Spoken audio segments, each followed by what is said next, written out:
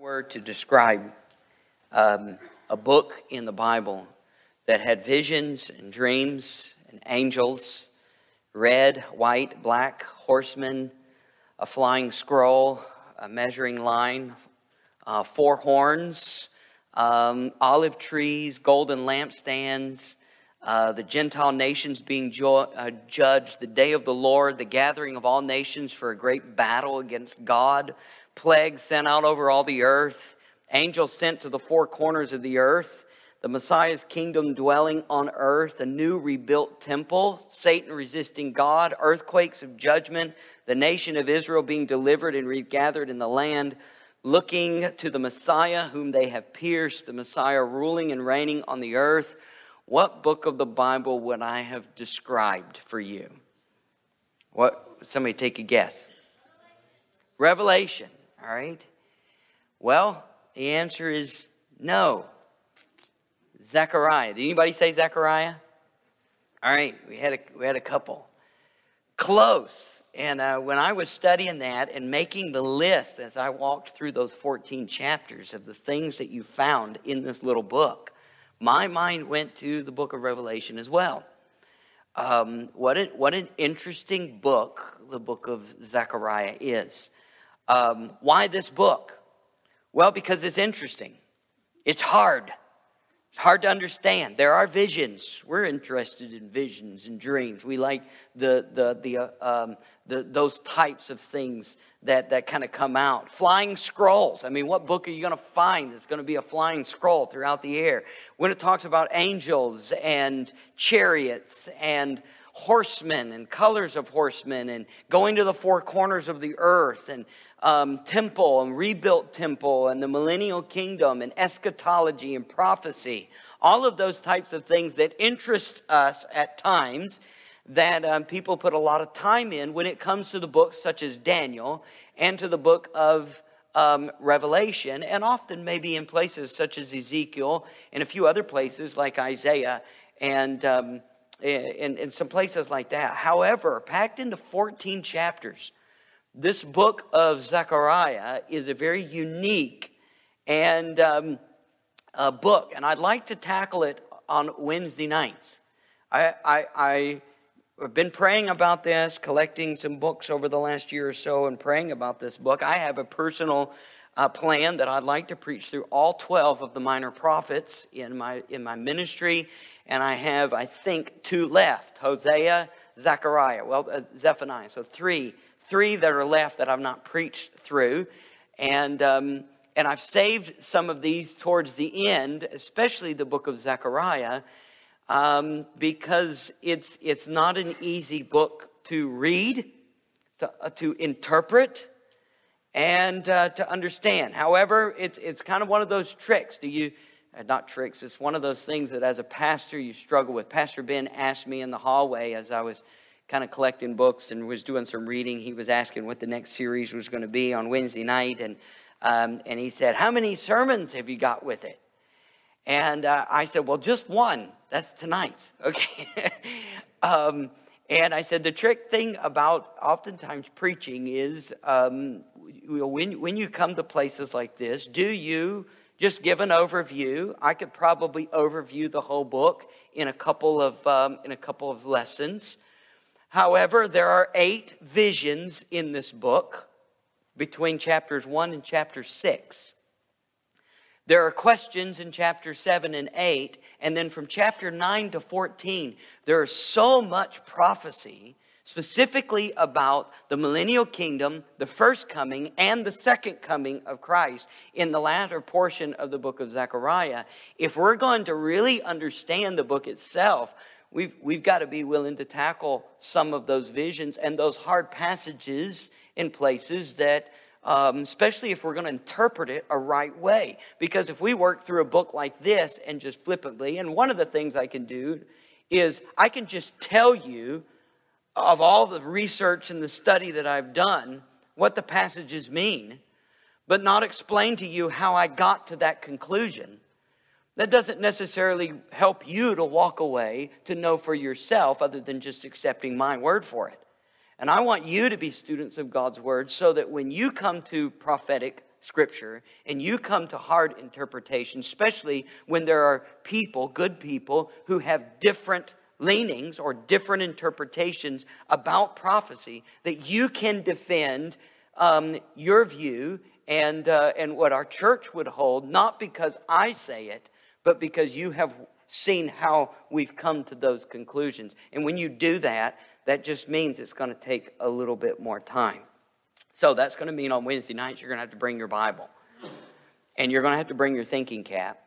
And you're going to have to be willing to walk through some things that could be potentially difficult. Because I'm telling you, if you don't have a good understanding of the book of Zechariah, such as this, then when you come to the book of Revelation, then your method of interpretation and your hermeneutic and your understanding of some of those things is going to be difficult in understanding. But if you have a view of understanding in the Old Testament, prophecies and these prophetic passages, then when you come to the book of Revelation, you're already prepared in your interpretation and in your hermeneutic and your understanding of how to interpret the apocalyptic type literature. So this is a book for sure that has been confused, misunderstood, and neglected.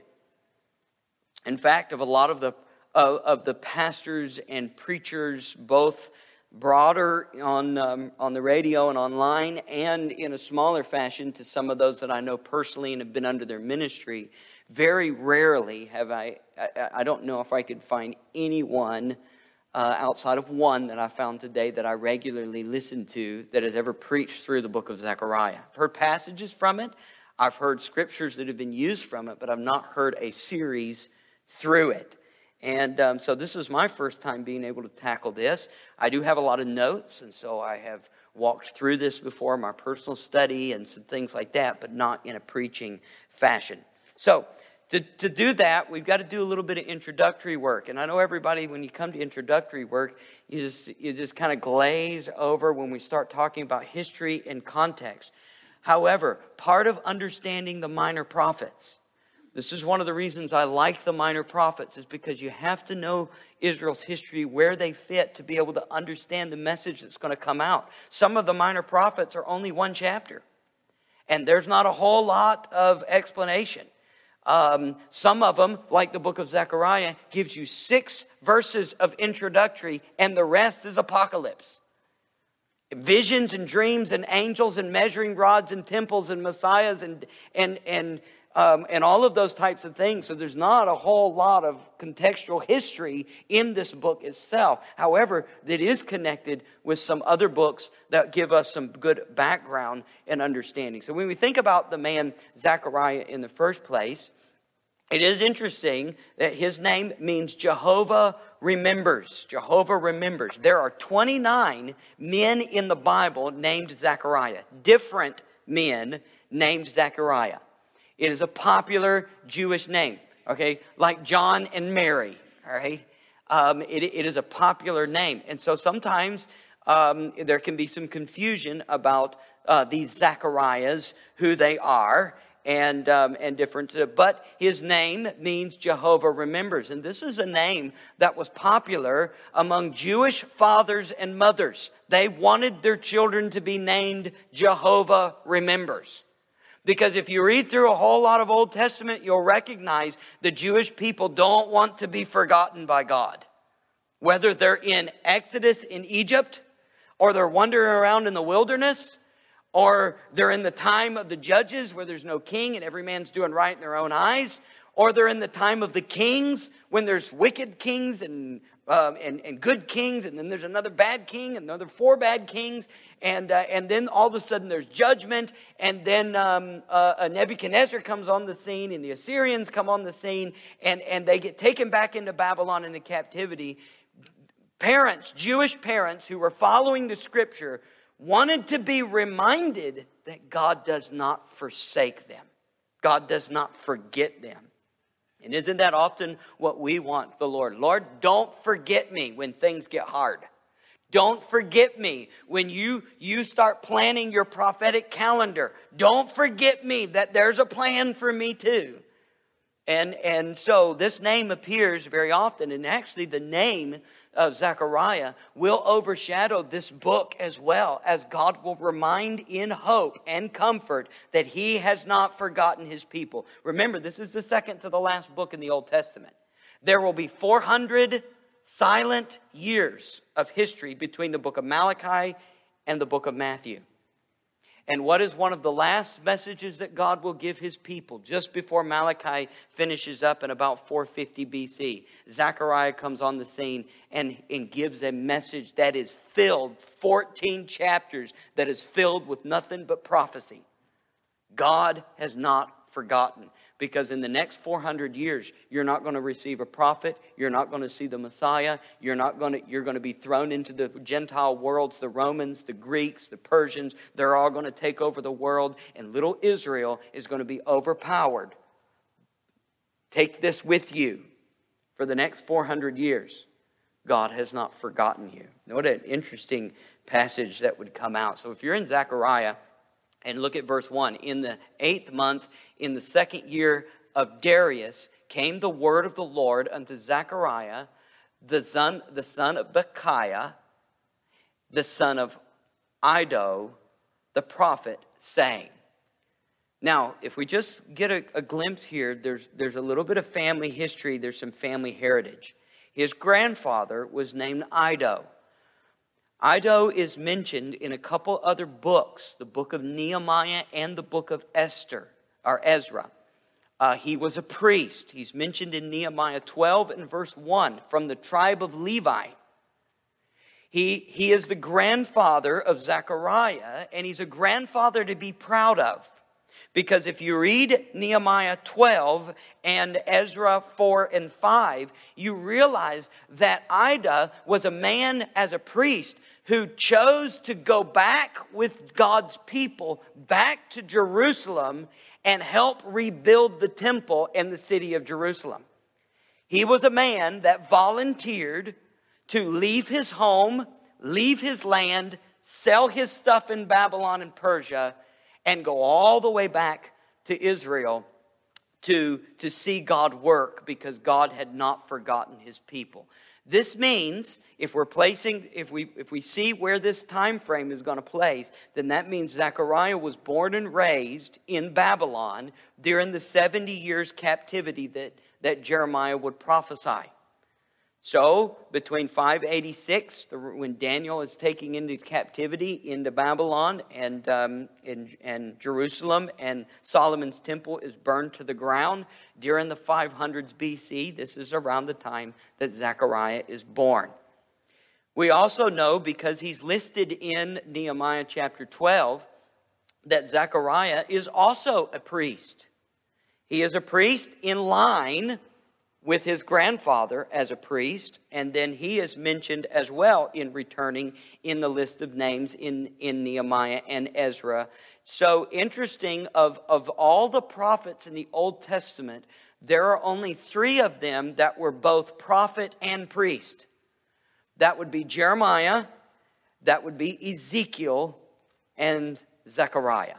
They held a dual office. They were able to be, they were in the line of being a priest, a prophet, and also a family heritage. Now, one of the questions is, where is what happened to his dad?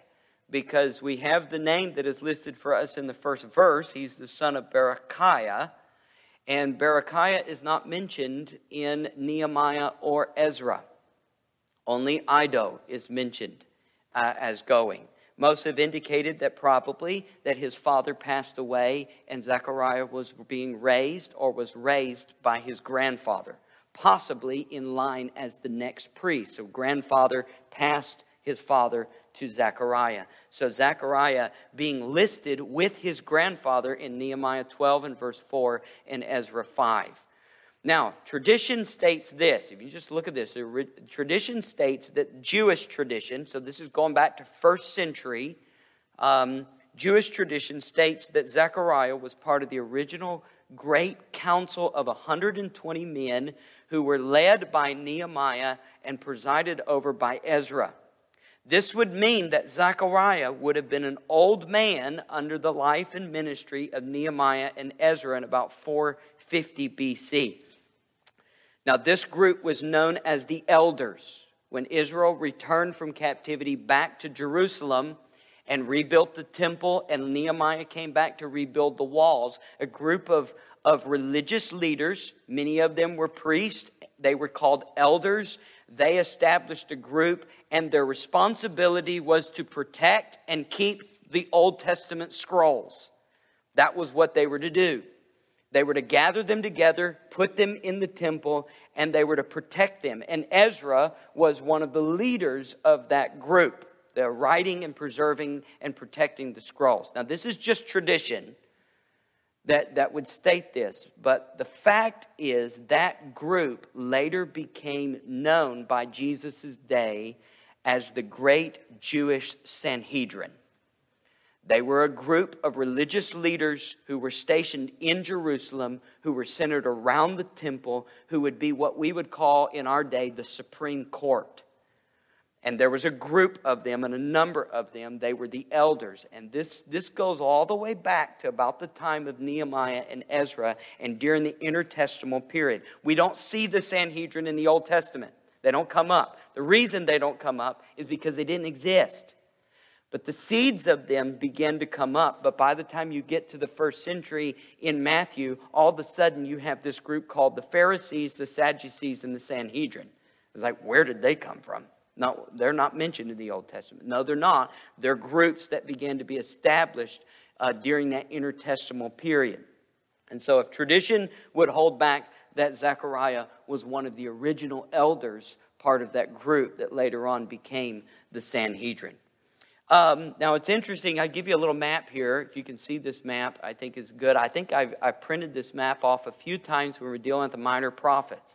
And if you want a copy of this, if you're new and you don't have a copy in your Bible or so, this is really helpful when you're reading the prophets in the Old Testament.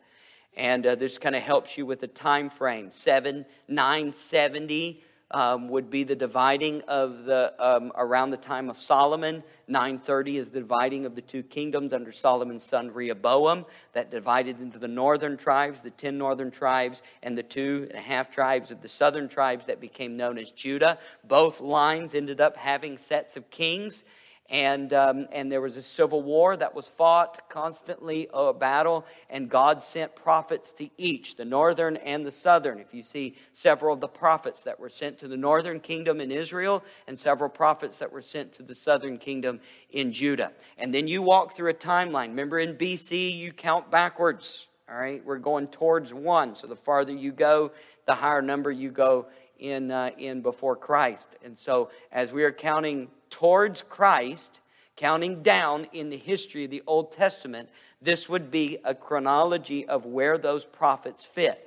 Pre-exilic, that would be, if you were seeing this, these would be all of the prophets that prophesied before the exile. Then you have exilic prophets. That would be prophets who prophesied during the exile. That would be Daniel, Ezekiel, and then Jeremiah overlaps. And then you have prophets who are considered post-exilic. This would be after the return of Israel back to the nation of Israel, and that happened in about 536. And then you have the two prophecies of these three last books, the Old Testament, Zechariah, Haggai, Zechariah, and Malachi as post-exilic prophets. So you can kind of see where these are the last few books in the Old Testament, and they come in the timeline of the last three books that are given in our English Bible. It's not that order in the Hebrew Bible. If you're wanting to ask that, you can ask Pastor Ben. He had to take Hebrew. And then this is another map. This is just a different chart showing the same thing, just in a little different way. However, it does highlight the nations who were in control of the time. And the empires, the Egypt, Assyria, Babylon, and Persia. And you can see that with the exilic, pre-exilic, exilic, and post-exilic, and how they end up. Both of these maps I put back to back and have them as a handout. If you're interested in that oftentimes will help you. But just highlighting this, I want you to notice the two names that are here together. Haggai and Zechariah. Notice there are 3 books down here. They're not found in the prophets, technically, after Isaiah. You would find these before the book of Psalms. Okay, they're in the book of history, and that would be after 1st and 2nd Kings. You have Esther, Ezra, and Nehemiah. But they take place during an overlap of the last 3 prophets. So that just kind of sees you if you're often wondering how history plays out in the prophets. That's why oftentimes these minor and major prophets in the history of Israel is kind of confusing, and people get lost and a lot of misunderstanding of what's going on. But for us to be able to understand the message that's coming out of this book, we see it in the timeline very close to the end of the canon of the Old Testament Scripture during a time of captivity and return. So that gives you a little bit of history as along with that. Now I just want to mention a couple things here, that Haggai and Zechariah, as they lived around the same time, one was an older man, if I could just mention that. The other was a younger man. This is interesting because Zechariah would have grown up in Babylon much like Daniel and Ezekiel. That meant that he grew up in the courts of the Gentiles, learning their language, learning and being educated in the Babylonian schools, being dressed like in Babylon and Persia. And as a young man, he decided with his grandfather to return to Jerusalem under the leadership of Zerubbabel, and during the time of the Medo-Persians, and of that time that would happen there. Now, as I mentioned this here, just I would say this, tradition, there is some text of Scripture that would indicate that Zechariah was the one who was killed and murdered between the altar in the temple. In Matthew 23 and verse 35, Jesus gave Zechariah and his father's name, Berechiah, in that he said from the prophets Abel to Zechariah, Abel who was murdered and Zechariah who was murdered between the altars in the temple. And the problem is there are 3 Zechariahs in the Old Testament. In 2 Chronicles 24 and verse 20 through 22, there's 3 verses that mentions a Zechariah who ended up being taken and stoned in the court of the temple. All right? However, that event in 2 Chronicles 24 happens in 800 BC, 300 years before this Zechariah lived. And the complicated thing is his father's name, the one in 2 Chronicles, and this guy's father's name that is mentioned in this passage is similar. In fact, in the Hebrew, it's the same. And so there's a conflict. Is Jesus talking about the 2 Chronicle 24 Zechariah, who happens to have a similar dad name? That'd be like, William and John. How many Williams and John are in any English family? If you go back far enough, there's a lot of them. All right, and those are names, and oftentimes those names are juniors, and they pass them on. So, however, some have indicated that Jesus is talking about the 2 Chronicles 24. I believe that Jesus was speaking of Zechariah here. However, it's not recorded. Jesus would be the only one that would record that event for us. And it seems to indicate that eventually Zechariah died a martyr's death in the temple, being stoned between the altar. And that would give you enough information that Zechariah was a very bold prophet of God. And just a little bit more history here. In 550, around the time of 550 BC, Cyrus the Great became king of the Medo-Persians, and he was the one who ended up conquering the Babylonians and conquering the known world. In 536, Cyrus signed a decree allowing the exiled Jews to return back to their homeland to rebuild their temple and their city, Jerusalem. This was promised and prophesied by the prophet Daniel 100 years before, by name. of who it would be and the time of the 70-year captivity and the returning of God's people. That's why, so Jeremiah prophesied of this event that would happen long after his death, and it came about during this time that Cyrus was raised up by God to allow the Jewish people to return to their land. If you want to read some of that history, Nehemiah records that history. Nehemiah chapter 12, the book of Nehemiah and Ezra both record the returning of God's people from captivity back to Jerusalem to rebuild the city. And then the book of Nehemiah, who comes back to rebuild the walls of the city as well. And so that just gives you a little bit of history.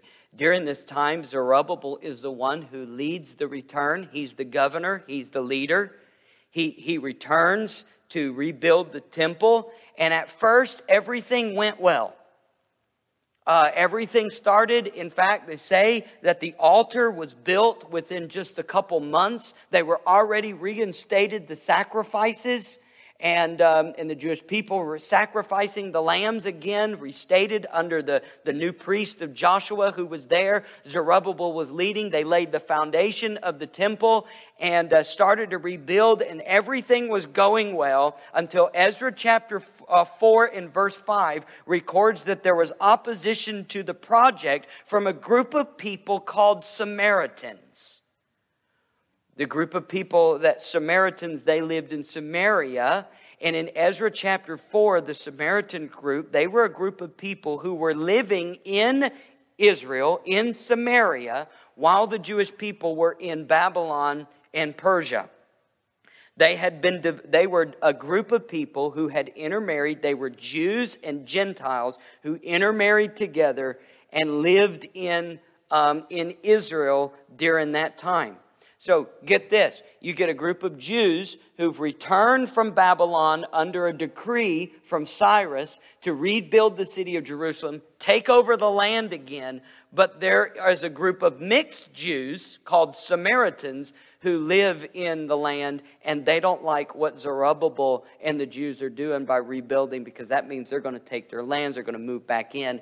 And because they were of mixed marriages, that was looked down upon in the Old Testament, obviously, and that was an issue. That's why when you get to the New Testament and you have this group of Samaritans who are looked down upon by the Jews, and Jesus uses the Samaritans because there was already for 400, 500 years now, this group hated one another. And they lived right over top of one another, but they didn't want anything to do with each other. And the reason is because in Ezra, the Samaritans rise up against the ones who are building the temple, and that they start to fight. And this opposition discourages under Zerubbabel the building of the temple, and it stops. They abandon it. They give up when things get hard. Ezra chapter 5 records that it took 16 years that the project was abandoned. There was no interest. During this time, they built their homes. They made their farms. They produced crops from the land. And they began to be comfortable in their lives while the temple was not finished. The altar was no longer on their minds. The temple was no longer on their minds. Now they were back into the land. They were enjoying their own houses and their own vacations and their own enjoyment. But yet God's house was left in ruins. So, after 16 years, God raised up two prophets. The first one was Haggai. And Haggai was to come on the scene, and he was to rebuke the Jewish people for their complacency in living in their comfortable homes while the temple of God laid in ruins. God provided for you to come back to Jerusalem to rebuild the temple, to make the sacrifices, and now just a little bit of hardship from the Samaritans, and you decide to quit and decide to forget the project, and we'll just live in our comfortable lands. And Haggai comes on the scenes and he preaches 4 messages. That's the book previous to this. 4 hard messages, and a revival comes to the land. And after just a couple months, they start back on the building project and they finish the temple.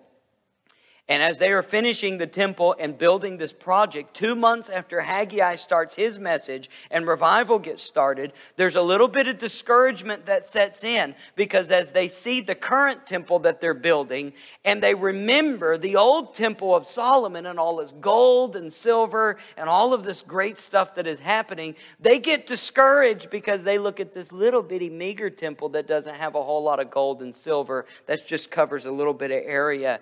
And they start to get discouraged and they say, you know what, this doesn't seem to be all that great. Maybe this project is not as grand as we thought it would be. And they get kind of discouraged. So during this process, when they're kind of discouraged as they're putting the bricks on the temple and they've gotten back to the work and then they realize how small their current temple is, God sends another prophet onto the scene to remind them God remembers even the small things. And that's Zechariah. God has a plan. So Zechariah's book is really about rallying the troops. Zechariah comes on the scene as they're carrying the bricks up there with sad faces saying, you know what, this doesn't seem as exciting as what we thought it would be from prophecy. The Messiah is going to come back and he's going to see this little place and the walls are broken down. Nehemiah hadn't come yet. It's not even protected and we're vulnerable. We've got the enemy that is out here. It just seems like this is not worth doing anymore. And Zechariah comes on the scene to encourage us. It was a time that God had sent Haggai and Zechariah to prophesy. They were to stir up the people of God to get back to the work. And it helped. Their ministry resulted in the people getting back to the work, and the temple and the altar were finished. After 16 years of it being abandoned, Zechariah and Haggai together as dual evangelists. One's the old guy and the other is the young guy. Interesting how God uses 2 generations and He gives them a similar message to come and rouse the people up. And they do that. So the work of Zechariah is largely a work of rousing the people. Stop being indifferent and scared and stand up for what you believe in and get the work accomplished. His message corresponds to his name. God hasn't forgotten. Don't you forget either. Jehovah remembers. And it seems that Haggai's book was used to start the revival, where Zechariah's book was used to keep the revival going, for them to finish the job. And these 2 men together end up being used by God for a great work. Now, I want to just kind of focus here in this. I notice what Eugene Merrill says this: with his eyes on both the temporal task at hand and the eschatological day to come, he challenges the members of the restored remnant to go to work with full understanding that what they do, as feeble as it appears, will be crowned with success when Yahweh, true to His covenant word, will bring to pass the fulfillment of His ancient promises to His fathers. I like what one author indicated, that Zechariah seems to be a prophet that had his one foot in the here and now and another foot in the future. And he properly balanced the things, that what is to come and what we're doing here and now. And don't get discouraged. Just because it seems like what you're doing is not making a difference. God has a big plan.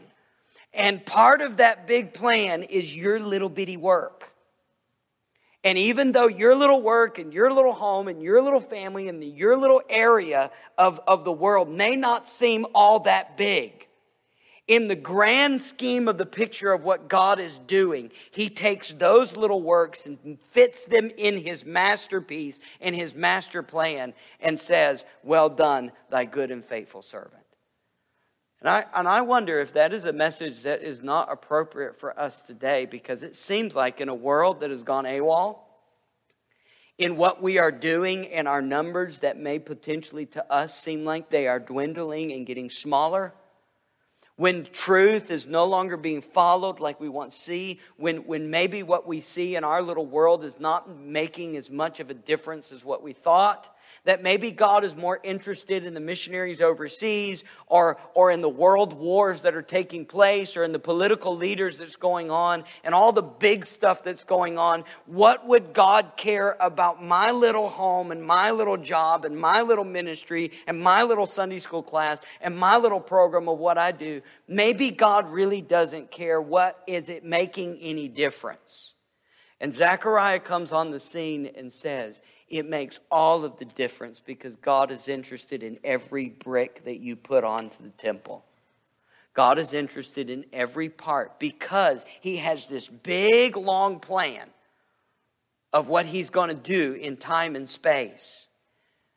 And you ought to take joy that God decides to take you out as a little puzzle piece and put you in a part of His big plan. And the joy that we have. So, as Zechariah deals with history, with both history and the future blessings of what God is going to do, this book is a comfort of hope that what we are doing does count for eternity when we do it for Christ. So don't get discouraged by the Gentile powers. Don't get discouraged by the people around you who hate you. Don't get downhearted when it doesn't seem like you're making much of a difference. Your little work in your little town, in your little church, in your little family, in the midst of 8 billion people in this world, you matter to God. The method by which Zechariah gives this message, the bulwark of his 14 chapters, comes through visions, dreams, and oracles of the future. This book is often called the Apocalypse of the Old Testament. However, interesting enough, it is very messianic. This book, if we were going to put it all about one person, this book is filled with Jesus, the Messiah. He's on every page. Every chapter, every page, Jesus appears. He is called the servant in chapter 3 and verse 8. He is called the man in chapter 6 and verse 12. The branch, the king in chapter 6:13. The priest, the true shepherd. In the latter portion of the book, his betrayal by 30 pieces of silver is mentioned in chapter 11. His wounds are recorded as they will look on him and who they have pierced. His crucifixion will be prophesied in chapter 12 and verse 10. His suffering in chapter 13 and verse 7. His glorious second coming as King of Kings in 14 and verse 4. His name is revealed in 14 and verse 9 and 20. And his victory over a battle with all the nations of the world that will gather together against him. And he will come out as victor in chapter 14 and verse 2. Scofield noted this in his Scofield notes on this book. No Old Testament prophet has more prophecy concerning Christ in such a short book. His second coming, His first coming, His reign, His priesthood, His kingship, His humanity, His deity, His temple, His lowliness as He comes. He will bring peace, His rejection, His betrayal, His returning as King of Kings and Lord of Lords. All told in this small book.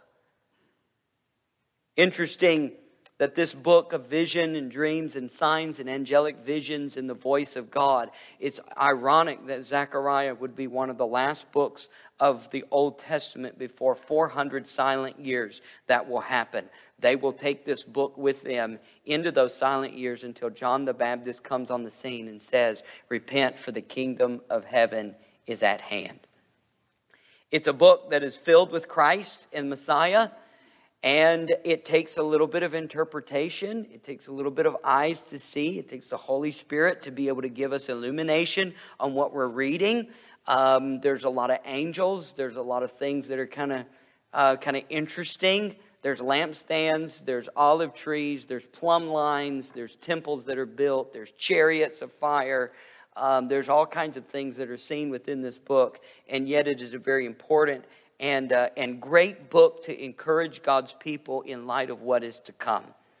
And I think with that just as an introduction, we'll get into the first 6 verses next week and see as the Lord comes and gives this prophecy, the overarching of this message is that God is displeased and He wants His people to repent. A message that will be upon their mind as the Old Testament canon closes and as John the Baptist comes on the scene in Matthew. Father, I pray as we close tonight, Lord, a lot of context and history as kind of taken in a short amount of time. Lord, this book is a challenge. It's a challenge to read through. It's a challenge to understand. But I believe with discipline and with the desire of your people who are willing to rightly divide the word of truth and to read and to see the Scripture, compare Scripture with Scripture, that Lord, you've got a message here for us, and much of this book is still yet fulfilled. And Lord, what we see in the book of Revelation is going to come out in fulfillment of these prophecies that were prophesied 500 years before Jesus was ever born. And Lord, I pray that we would, in light of the Scripture and knowing the truth, that you've not forgotten us. And you have not forgotten your people. Even today, one day they will be regathered in the land. And you love them and you care for them, even though they are in blindness and darkness. And that even though the small things that we are involved in, we get discouraged about, if we will just be obedient and repent and follow God's word and be faithful to the task that you've called us, even though it may seem little and insignificant, it fits in your plan of redemption and your plan of restoration of this whole world to point back to Jesus Christ. And we are going to be a part of that. Our church and your people are going to be a part of that, to be able to see these scenes played out one day in the future. And thank you for that you've chosen by your Son to give us that salvation, that we can be a part of your big plan to bring all things back under your feet. Bless us as we go tonight. In Jesus' name we pray. Amen. All right, thank you for your patience, and may God bless you this week as you serve Him.